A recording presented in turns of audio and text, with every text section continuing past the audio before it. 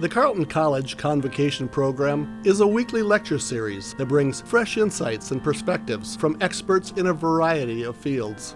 The program has a rich history dating back several decades. The selected convocation speakers assist the liberal arts mission of centering thoughtful conversations within education and beyond.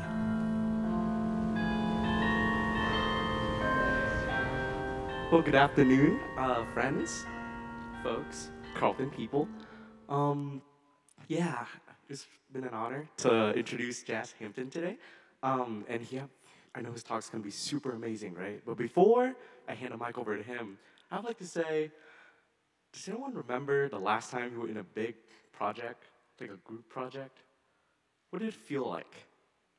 Because to me, I just think about all the things I've been involved in through my 4 years, pushing 5 years at Carleton.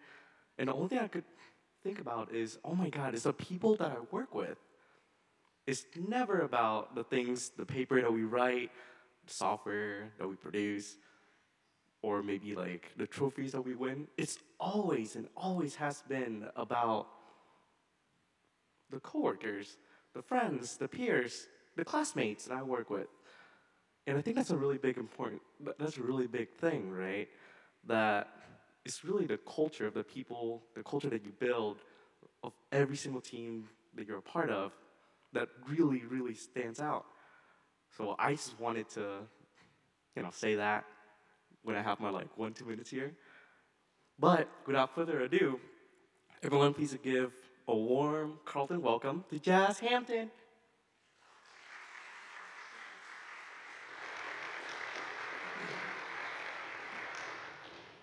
Good afternoon, or good morning. How's everyone doing today? Good. I say good afternoon because I have 3 kids at home, so I've been up since 5 o'clock. So I appreciate everyone for coming out today. My name's Hampton. I'm thrilled to be here.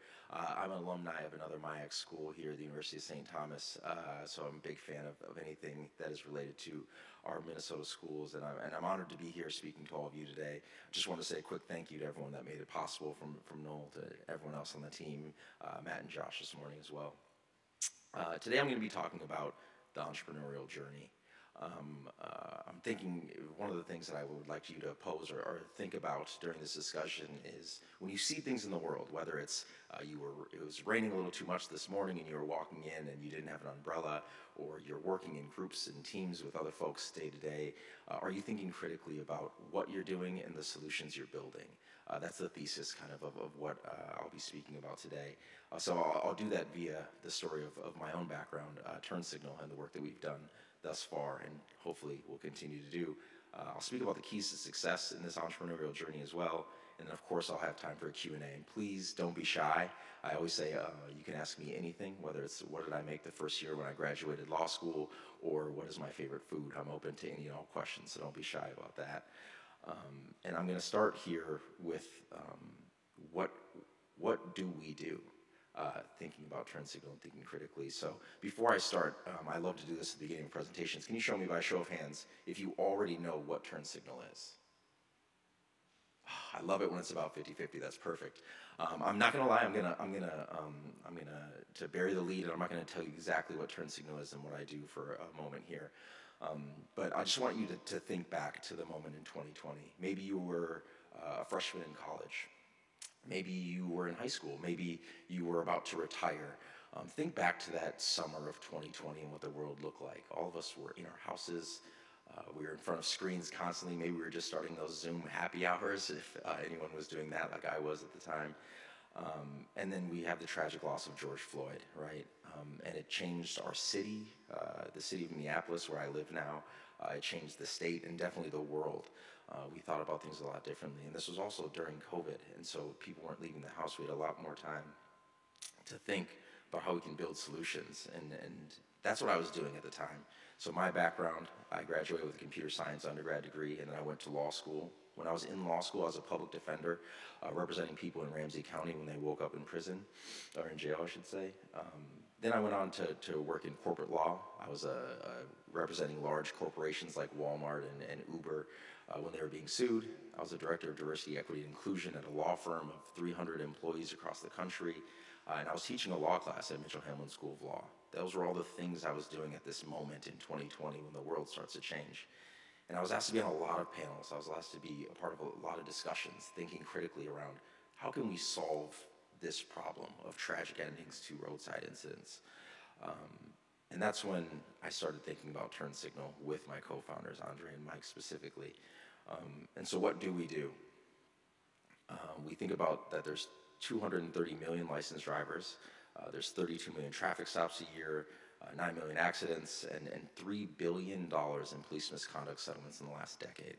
It's a lot of money, it's a lot of accidents, it's a lot of time, it's a lot of people. I always tell the story about myself being pulled over. I've been pulled over 12 times in my life. I'm yet to receive a ticket, actually. And I was actually 17 years old driving to the University of St. Thomas, where I was going to go to school and to play football. Fun fact, I didn't play, I sat on the bench a lot. But nonetheless, I was going to the University of St. Thomas to play football, and I was going to meet a coach, and I was driving, I was pulled over by a police officer. I was in my dad's truck. It's like his pride and joy. My dad spent all the money that he had on this vehicle rather than a lot of other things that maybe he should have. It was an Escalade with 20-inch rims, and the officer came up to the window, and she asked me to roll it down, and I did, and she said, I don't meet many kids from the inner city that don't have a criminal record, and you don't have even a speeding ticket, so I'm not going to give you one today, which is why I pulled you over. But I have to tell you, if you're in this car, you have to drive slower because you're going to get pulled over every time. And when she said this, she authentically, and I mean this from the bottom of my heart, she genuinely was in her mind helping me in that moment. She was saying, I'm giving you this tip because it'll make it better for you as you drive. It'll make you being pulled over less likely. But what she also was telling me is because of the way I looked in the vehicle I was in, statistically and realistically, I was going to be pulled over more. And that was on my way to college as a 17-year-old. Is a really malleable time in my life, and I'll never forget that. So I think about those, again, critically thinking about that also in the case of George Floyd and Philando Castile. I talk about Philando Castile, who was pulled over just miles away from where I was pulled over that day. He had been pulled over 49 times in 13 years, right? 49 times in 13 years. Thinking critically about a solution. And so we put a team together. This is when, if you can see on the screen here, the two guys in the brown coats are my co-founders. That's Mike and Dre, respectively. They called me during this summer, and they said, Jazz, we want to build a solution to make these interactions safer. We want to be able to call a lawyer the second that you're pulled over. And not only do we want to call them, we want you to look at them face to face, be able to see that lawyer and have them walk you through it, just like you walked people through the criminal justice system when you were a public defender. How do we do that? Neither of them are lawyers, and so I immediately launched into law professor mode. I was like, tell me about pass-through liability. When does attorney-client privilege start? When are you going to connect them, and how are you going to connect them? What kind of services are you using? And by the end of that call, and I always speak about my co-founders because I think it's wildly important, they said, Jazz, will you quit your corporate law job and start this company with us that we've been working on for 30 days already with some other folks in the community, and will you be the CEO? To the team aspect that even Kevin was talking about. What incredible leadership they showed by saying, we don't want to be the face, we don't want to be the leaders, we want you to do it, we've already been working on it, please join our team. I always have to give massive credit to them for starting that way, and so I did. I always say I went to my wife and said, hey, I know that we have 2 kids and 1 on the way, but can I quit my really nice corporate law job to start a company? And she said, because she works full-time outside the house, she said, Jazz, you're on my health insurance anyways, come on, go ahead and do it. So credit to my incredible wife. So we built Turn Signal. Turn Signal is a mobile platform that allows drivers to connect face-to-face with an attorney on their phone the second they're pulled over, 24/7, 365. And our mission and our goal is simple and it's 3-pronged. It's to protect drivers' rights. It's to de-escalate these roadside interactions. And third, and most importantly, it's to ensure that everyone returns home safely. The drivers, their passengers, anyone else on the road, and of course law enforcement officers as well. When we started building this, I actually was thinking about my brother on the other end of the metro area. My brother went to Alexandria Tech's law enforcement program where he graduated from. And so I think, when a police officer sees the bumper sticker on the back of a vehicle that is a turn signal car, and they see that turn signal logo, I want them to actually think, okay, this is actually gonna be the safest interaction I have today. This is being recorded, there's an attorney on the line, and nothing is going to go wrong. That's what we want them to feel. That's the emotion we want to invoke in that moment as well. And on the other end, what we're trying to invoke for drivers. The last time I was pulled over actually was in my wife's hometown of Belle Plaine, Minnesota. I was pulled over and the officer asked me to step outside of the vehicle because he thought I had been drinking. I said I'd be happy to step out. I walked the line. I did the 9-point pivot turn. I then followed the light in my eyes back and forth. And then finally he asked me to stand on one leg and count to a certain number. And I did all of those. And the culmination, he said, I think you've been drinking and you have to give a breathalyzer now. Now, whenever I'm pulled over, I don't ever tell people I'm a lawyer. I think it comes off a little, I guess arrogant is the best word I could apply to it. But in that moment, I said, I'm an attorney, and I know that I don't have to give a breathalyzer test at this moment, but I'd be more than happy to because I have nothing to worry about. He said, "Oh, you're an attorney, so you went to college in law school, so you've drank before, you've been buzzed. Are you feeling buzzed right now?" And I responded, I wouldn't be able to define the word buzz, and I wouldn't want to give you additional reasonable articulable suspicion to continue this stop. As I said in the beginning, I'd be more than happy to submit to the test. I did. I was fine. And the only thing that came of that interaction is I was 15 minutes late to the movie that my wife and I were going to. That is what we're working to provide a turn signal to every single driver in the country, right? A moment to assert your rights in a calm and de-escalated way, to ensure you're safe, and to get home safe, right? For you and that officer. And so that's the mission that we built. And the timeline of that is what this next slide represents. So in July of 2020, Philando Castile tragically lost his life. The two guys in the brown coats that I showed you above, my co-founders, Andre and Mike, they actually grew up with Philando Castile's family. Andre went to the school that Philando was a chef at the time. It was untimely passing, actually. Direct connections to tragedy in a real way for all of us. And then, of course, George Floyd happens in May of 2020. We all quit our jobs in October, November of 2020 as well, and we start to build Turn Signal. We launched it in May of 2021, our direct-to-consumer platform, and then over the course of the next 2.5 years, leading up until just last month, we worked really hard to become nationwide. And as of last month, Turn Signal is now nationwide in all 50 states and Washington, D.C. Yeah, I see the clap. Appreciate that. Appreciate you, bro. And that's how it works. When you're pulled over, you just press one button, and instantly it calls an attorney. And that attorney actually practices law in the jurisdiction you're driving in that moment. So it's not like you're pressing it and you're talking to some random lawyer in California that doesn't know Minnesota laws. You're talking to someone who practices law in that jurisdiction. You can follow their guidance. Generally, I always say that this isn't a hand my phone to a police officer app. It's as if Kevin was driving and I was in his passenger seat and he was pulled over. Surely, because I'm a lawyer, he would turn to me in that moment and say, "Jazz, what should I be doing? Do I get my ID out right now? I'm a little nervous. Where should I put my hands?" And that is what the attorneys are often providing in the 2 to 3 minutes before that officer comes up to the window. And then subsequently, you can follow up with that attorney. You can follow up directly with that attorney if you would like, or you can take that video that is recorded, that interaction, to any attorney that you want to. When I talk about who we're impacting and who we're trying to reach, we always talk about the 4 Ps. These are the people who are most often connected to our mission, right? So we talk about parents, partners like my wife, and people of color. Those are the consumers that are first thinking of Turn Signal, saying, "Wow, I need this." We just had a testimonial from a mom in another state where she said, "I saw your platform 5 days ago. I downloaded that for my daughter, and I gave it to her. And 2 days later, she was pulled over by an unmarked police car, and she was terrified. She didn't know if it was really a police officer. It was in a rural area where other people weren't around.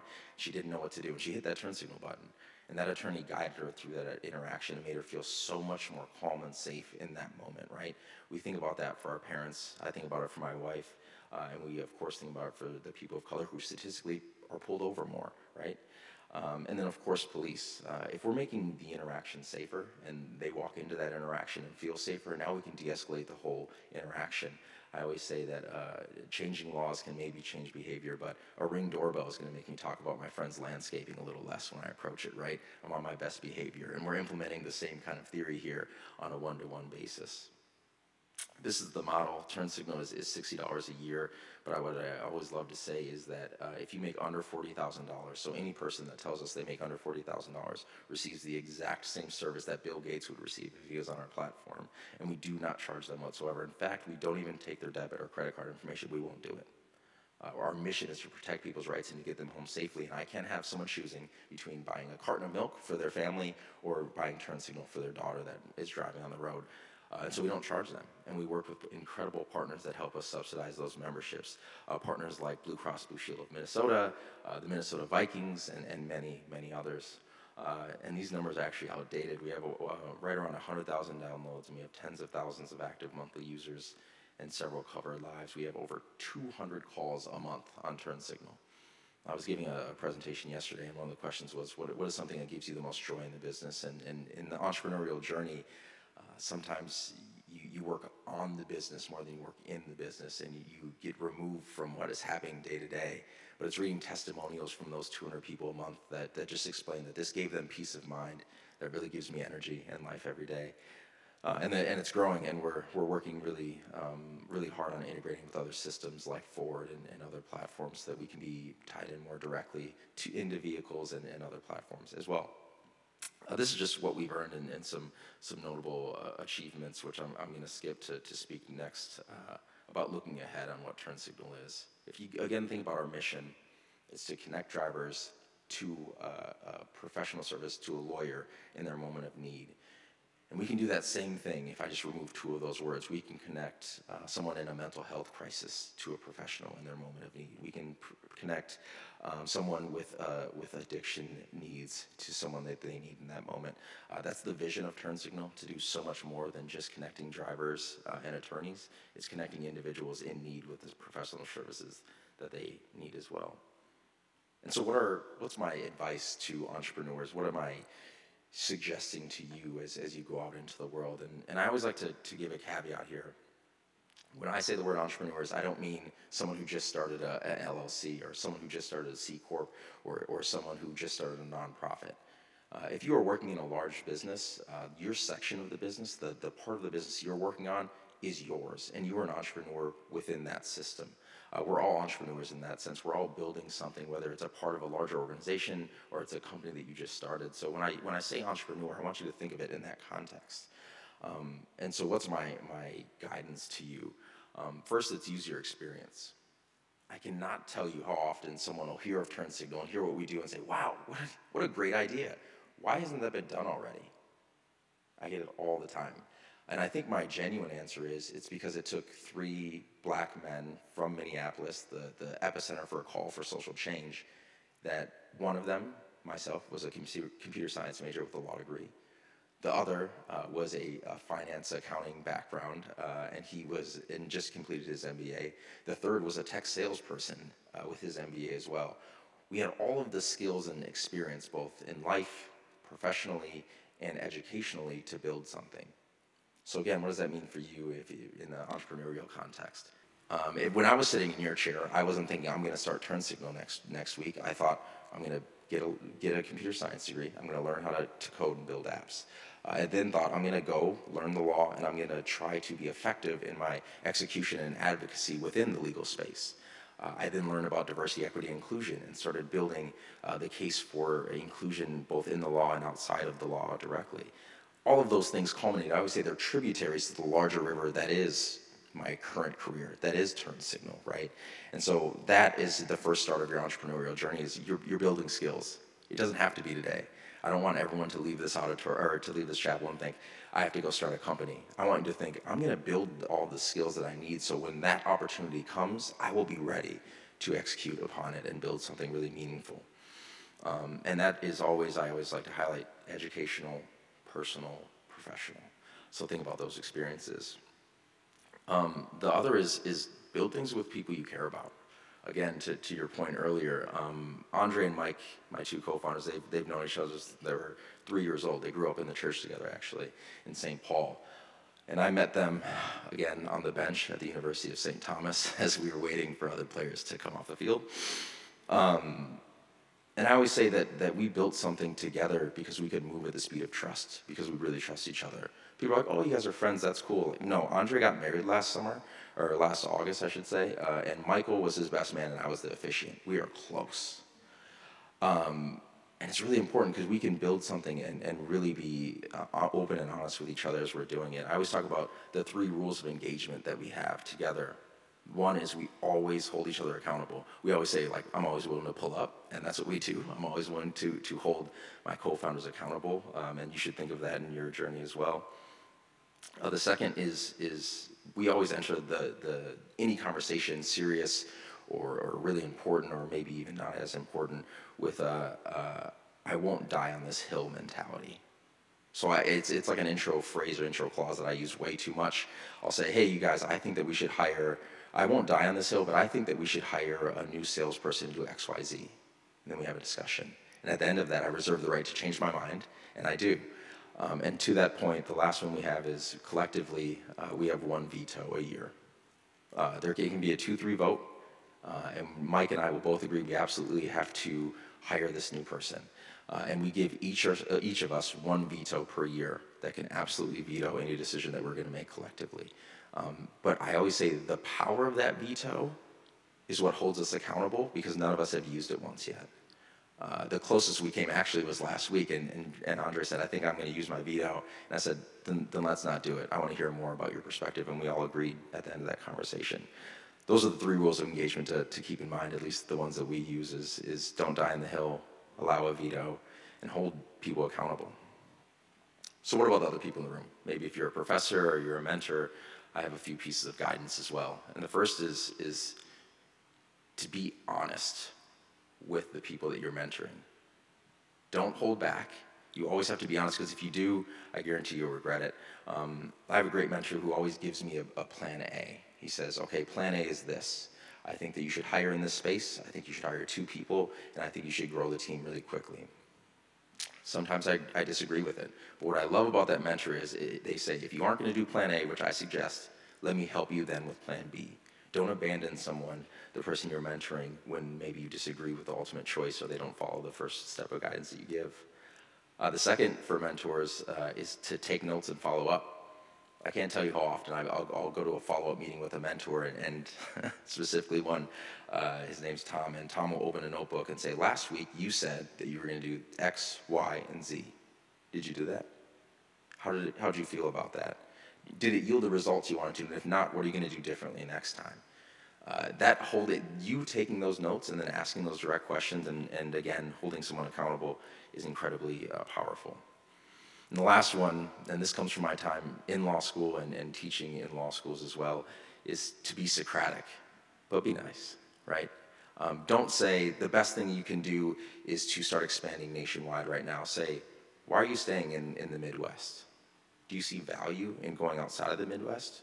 What are the challenges in going outside of the Midwest?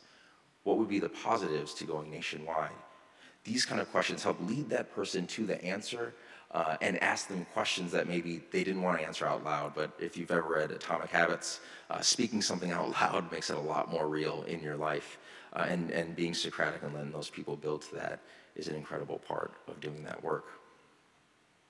Finally, if I have to summarize everything, whether you're working within a team and you want them to think critically, or you're working on building a business, I always want you to think, please always think, how can I build a solution that will be the answer to the problem? If you don't identify the problem and start building a solution to it, you'll just be floundering. And as I think Zig Ziglar always says, if you don't know what you're aiming at, you're going to hit it every time, right? And so think critically about what the problem is and start building a solution that can directly address that. With that, I'm really excited to be here and answer some questions. And I really, again, encourage you all to ask questions, whether it's about being an entrepreneur, from fundraising to starting the business and MVP, or about my personal background. I'm more than happy to answer some questions on that as well. Thank you.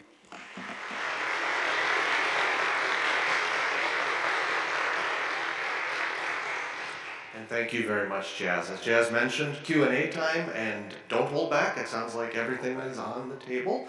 Let's hear from you. Who would like to start off the Q&A? And we have one immediately back here. That is wonderful.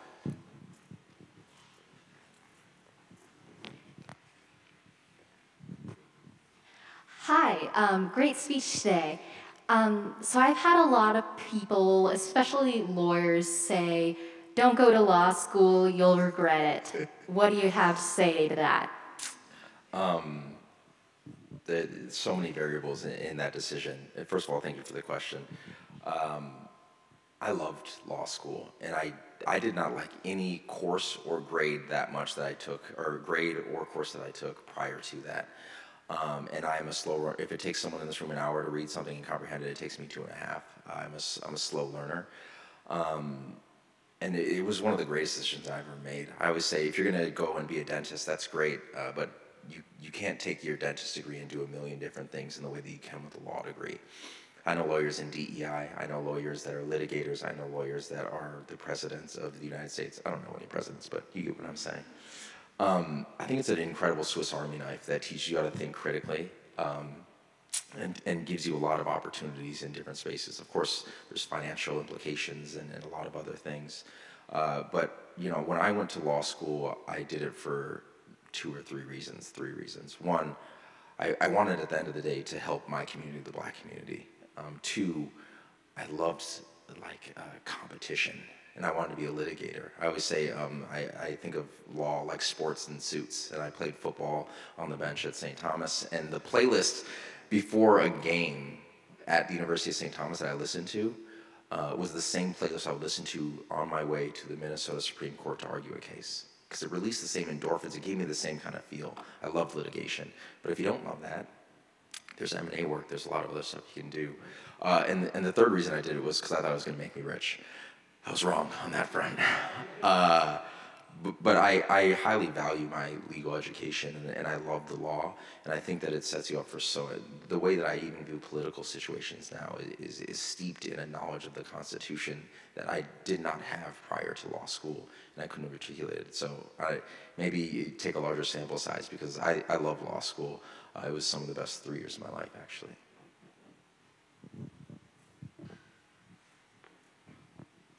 So I have a personal question and then a question about your presentation. Yeah, please.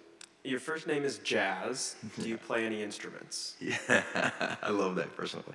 I don't. My parents tried to get me to play violin when I was younger, and I stopped at Dirty Doggy Scrub Scrub was the last song that I learned. I wasn't too skilled at the violin. I wish I had stayed, for sure. And people ask me if I'm connected to any musicians, or like Lionel Hampton, any jazz musicians. I'm not. I probably wouldn't have gone to law school. I would have been on a beach somewhere. So, no, don't play any instruments. And then have you gotten any feedback from law enforcement about their interactions with people or cars that have the turn signal bumper sticker? Yeah, it's a great question. Actually, one of the most common questions I receive. I should just build it into the deck. Actually, when we started Turn Signal, before we even started building it, we interviewed over 20 law enforcement officers to get their perspective and opinion on what we were building. Excuse me. And some of those opinions were built into the platform. One of them was, I don't want to sit there and wait for 20 minutes and have someone go, "Well, man, I'm waiting for my lawyer." Nate in St. Paul was like, "I'd be very upset if I came to a car and that would happen." And so he built a system that would expedite the calling process, which I guess is proprietary. And so that was the start of receiving feedback. And then we also, every single attorney on our platform, there's hundreds and hundreds on the platform, have to go through a third-party de-escalation training before they're allowed on our platform. And they all are trained to know that should an officer ever give an order to get off of the phone, to hang up, to do any of those things, which if they even deem is wildly unconstitutional or unlawful, they follow orders. That's how we set up our system, because the number one of those 3 prongs is to get everyone home safely. But guess what you now have? You have a recording of what you believe to be an unlawful or unconstitutional order that was given, you following it, and a lawyer to follow up about it.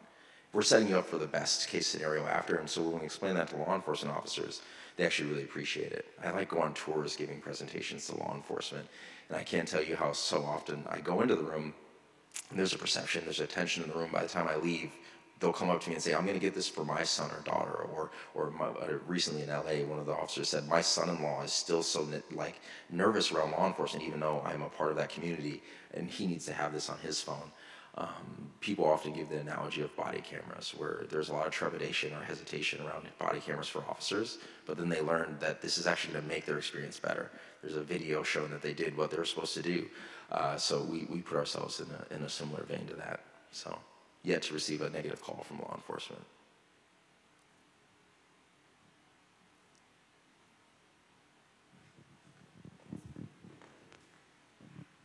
Hi, thanks for being here.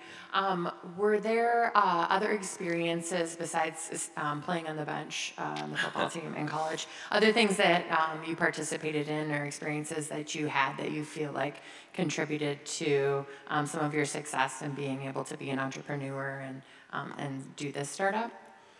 Yeah.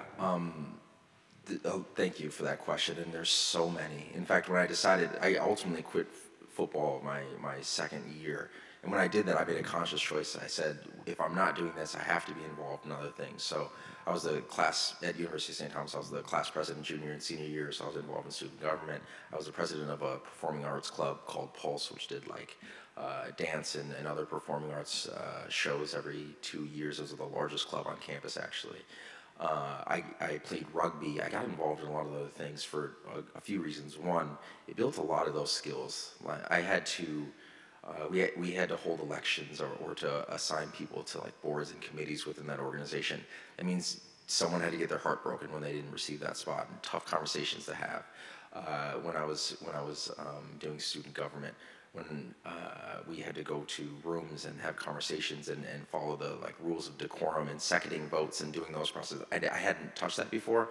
I'm now on 4 nonprofit boards, from the Minneapolis Foundation to Catholic Charities and a whole bunch of others, where I now have those skills that help me lead into what I'm doing now.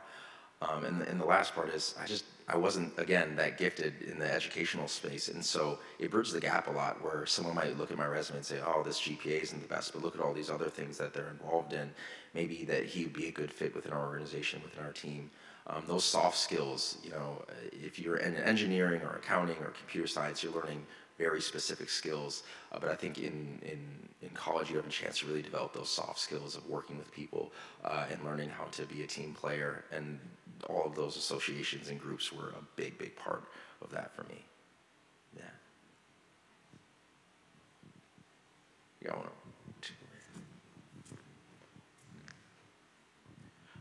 Yeah, I know in a lot of the conversations that we have around social justice causes and initiatives, DEI and equity, things along those lines, a lot of things sort of default into the nonprofit sector. Could you tell us a little bit about why you chose the approach that you did? I know that you have the foundation as well that runs alongside, and then just maybe just a broader discussion about how you see the for-profit sector playing into or enacting socially just practices on a broader scale. Unbelievable question. And it's funny because it's in my notes on this presentation. I didn't touch on it. We did have to decide if we were going to be a nonprofit or a for-profit entity. And as I said, I'm on 4 nonprofit boards. I go to all the galas. I'm a part of all the fundraising conversations. It's really tough work. Raising money for a nonprofit is really tough work. There's a lot of people, and you go in a room, it's like, and you're in a presentation, everyone's fighting for the same grant. And at the end of it, you're like, oh, geez, I don't even want my nonprofit to get the money. Give it to that one, right?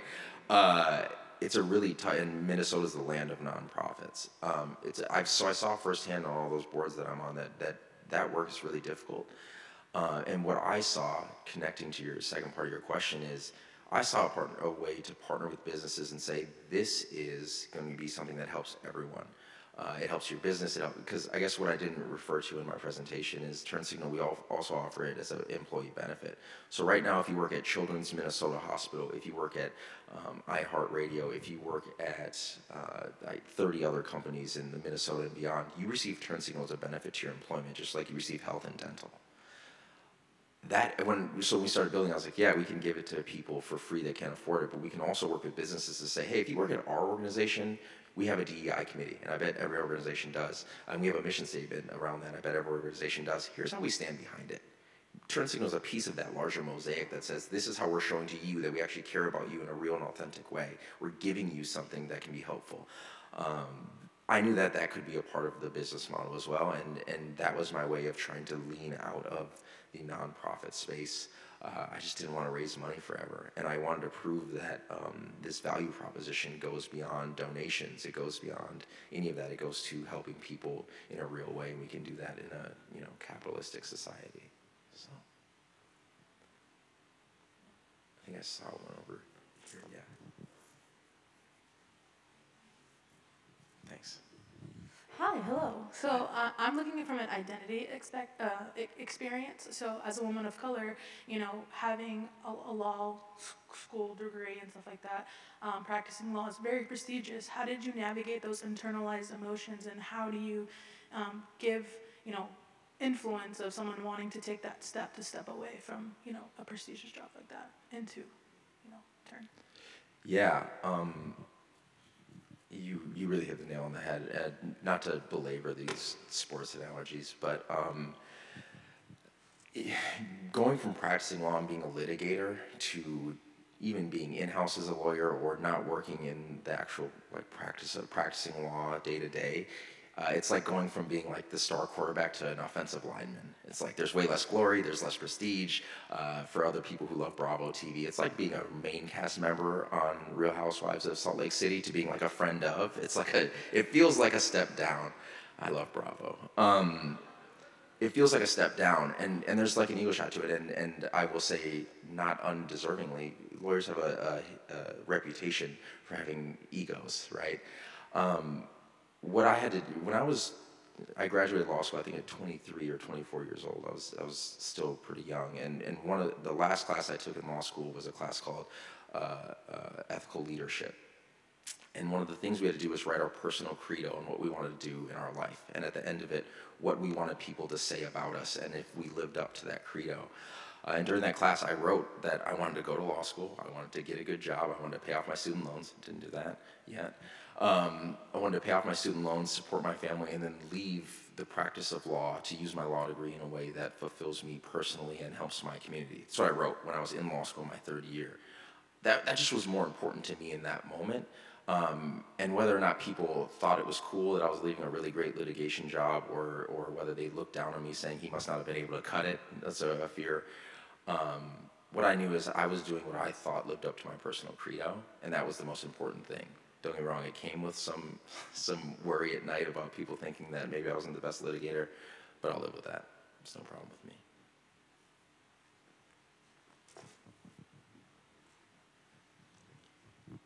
Thank you for the really excellent talk. I really enjoyed it. I was hoping you could elaborate a little bit more. You mentioned this briefly, but elaborate more on some of the big picture ideas moving forward, like moving to other services, right? You talked about addiction or mental health, things like that. If you could speak a little bit more to that point. Yeah, there's a product roadmap that first starts with what we're doing now, connection to attorneys when you're in the vehicle. And so now it's an app.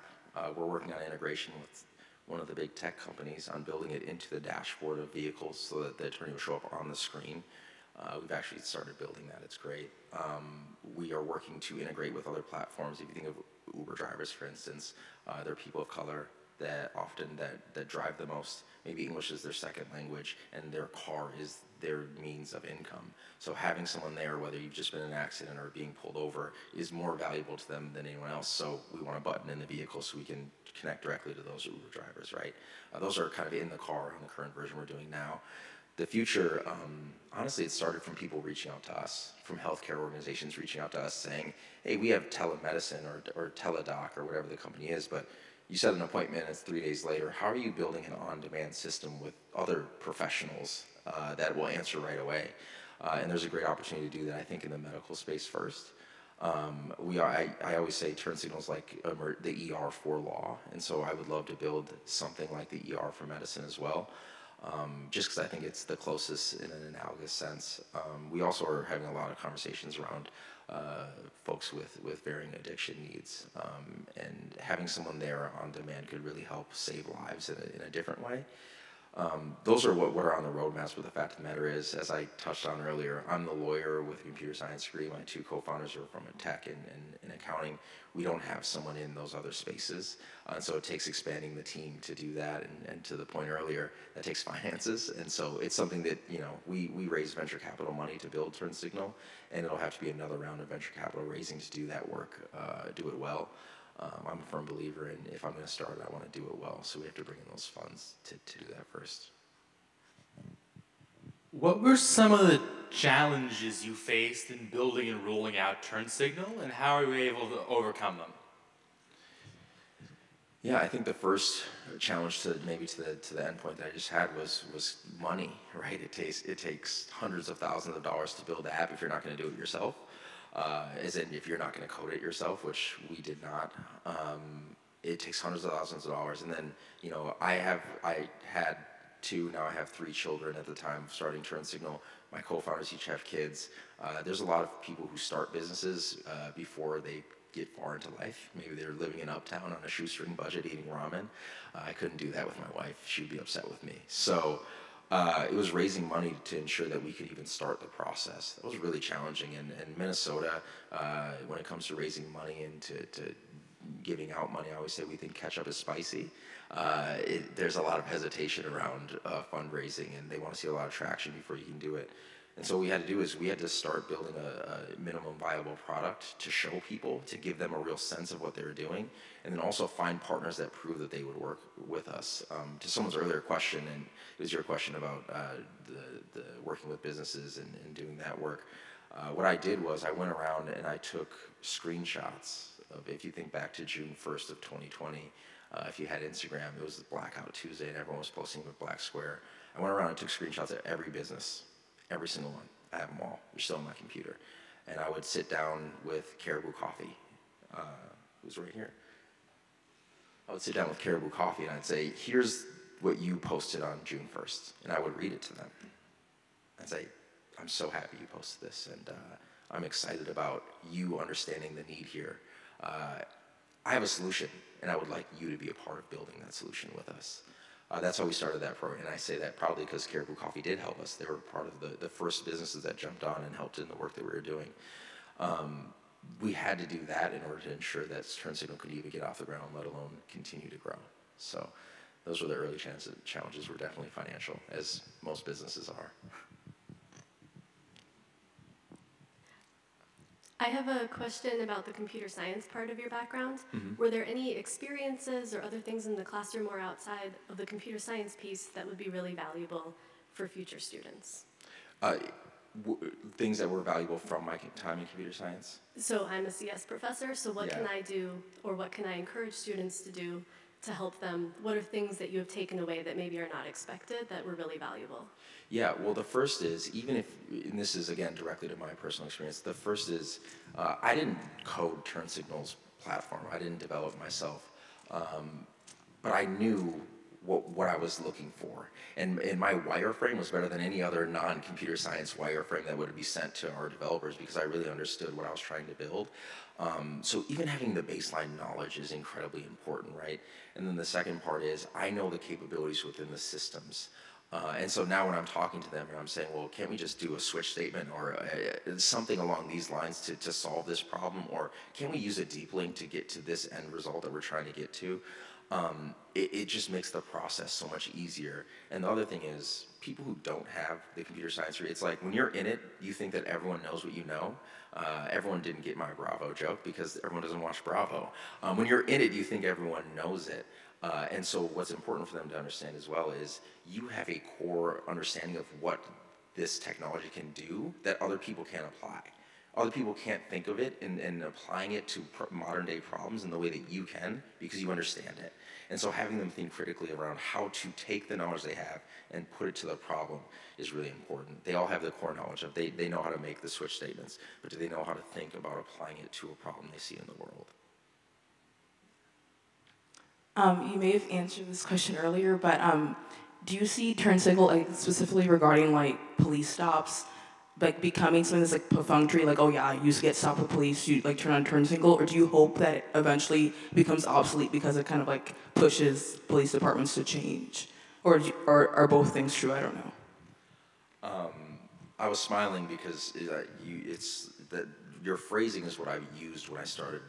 These conversations started presenting Turn Signal and the idea of Turn Signal, and I use the word ubiquity, right? Like I want, in the way people are like, oh, like I gotta run to a happy hour with my friends. I'm just gonna grab an Uber, right? Like it's the language, it's the nomenclature. That's what I want Turn Signal to be. I want to be like, oh, I was pulled over yesterday, but I used Uber, or I used Turn Signal. It's all good. That's how I want people to think about it. And then to the other half of your question is maybe it'll correct it, maybe it'll make Turn Signal obsolete.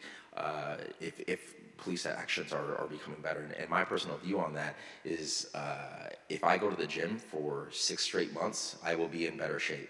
And I won't say, I'm going to stop going to the gym now because I'm in better shape. I have to maintain that to ensure that I remain in good shape. And that's what we view turn signal as well. While it can get us to the place we need to be, it's still being there is what keeps us on that healthy pathway forward.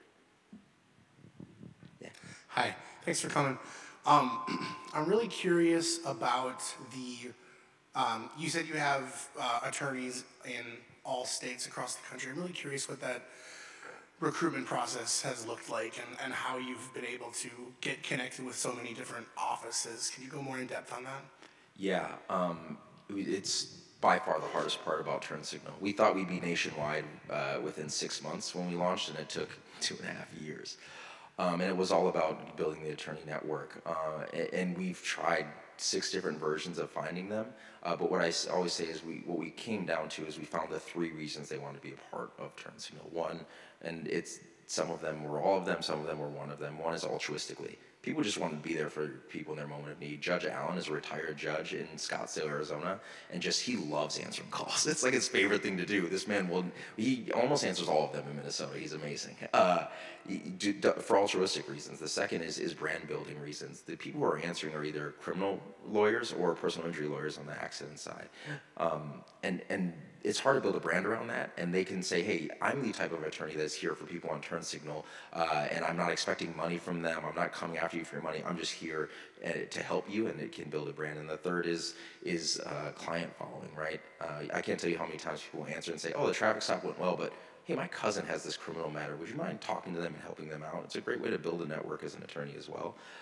So that's the value proposition that we speak to when we're going around the country, but it took a very, very long time, especially in Delaware. It was so hard.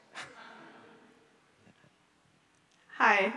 So I was wondering if you could elaborate more on the relationship between like the user of your app and the attorney.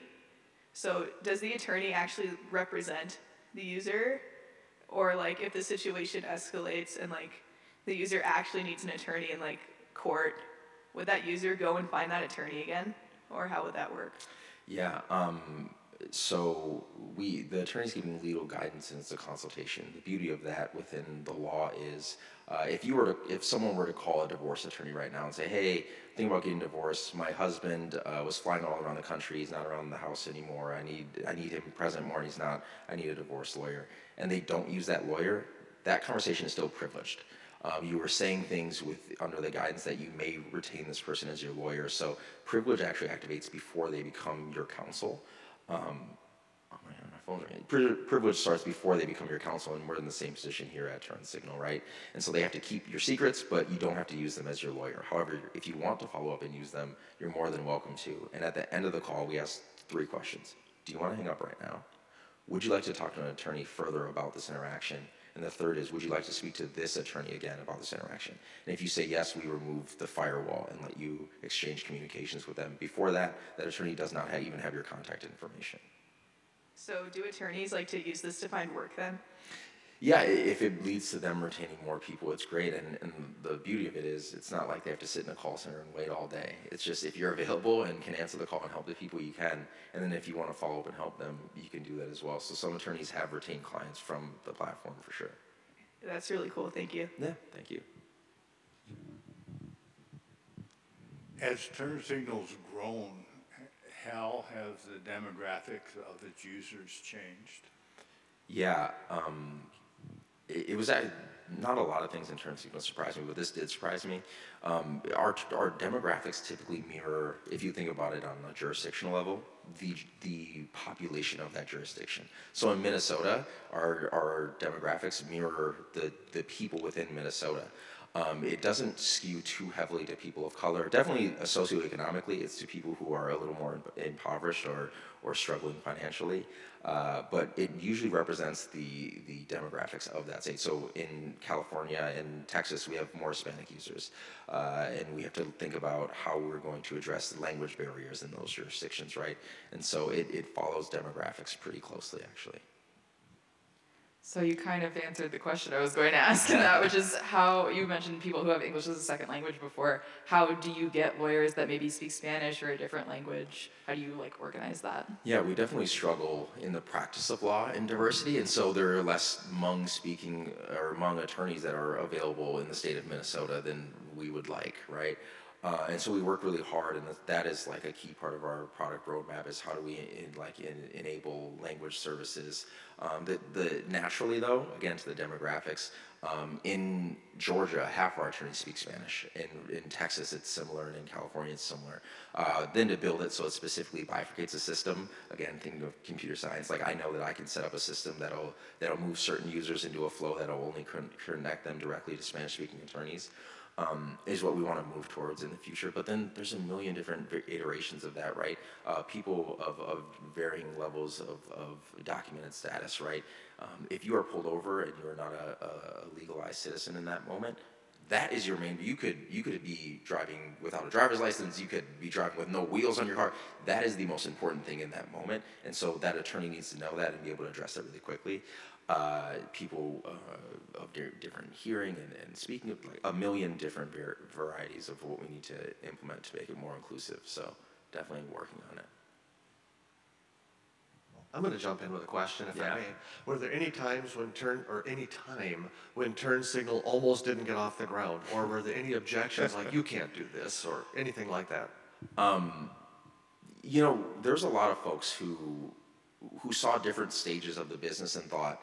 And I'm thinking specifically of investors. You get a lot of no's, but what I will say is a lot of them said, "I don't think you'll be able to X. I don't think you'll be able to scale to nationwide. I think it's a localized. I think this is a point in time need, and it won't continue. I think so. We heard a lot of those, and what I heard a lot of, oh, you're doing this in the wake of George Floyd. Do you think this is gonna go away?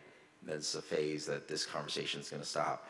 And we started again in October of 2020, and we launched in May of 2021. 8 months later, 45 days before we launched, Dante Wright lost his life 6 miles from our office, right?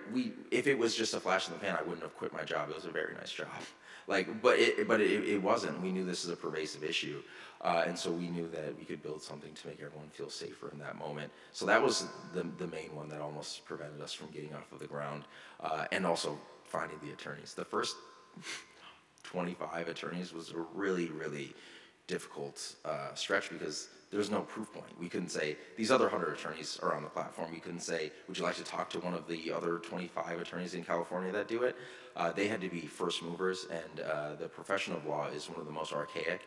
If you go to court in a lot of like metropolitan area criminal justice system, they give you your legal documents on one of those 3, like a yellow, pink, and white paper that you rip off one. They still use those, and they don't even have computer systems to document the process.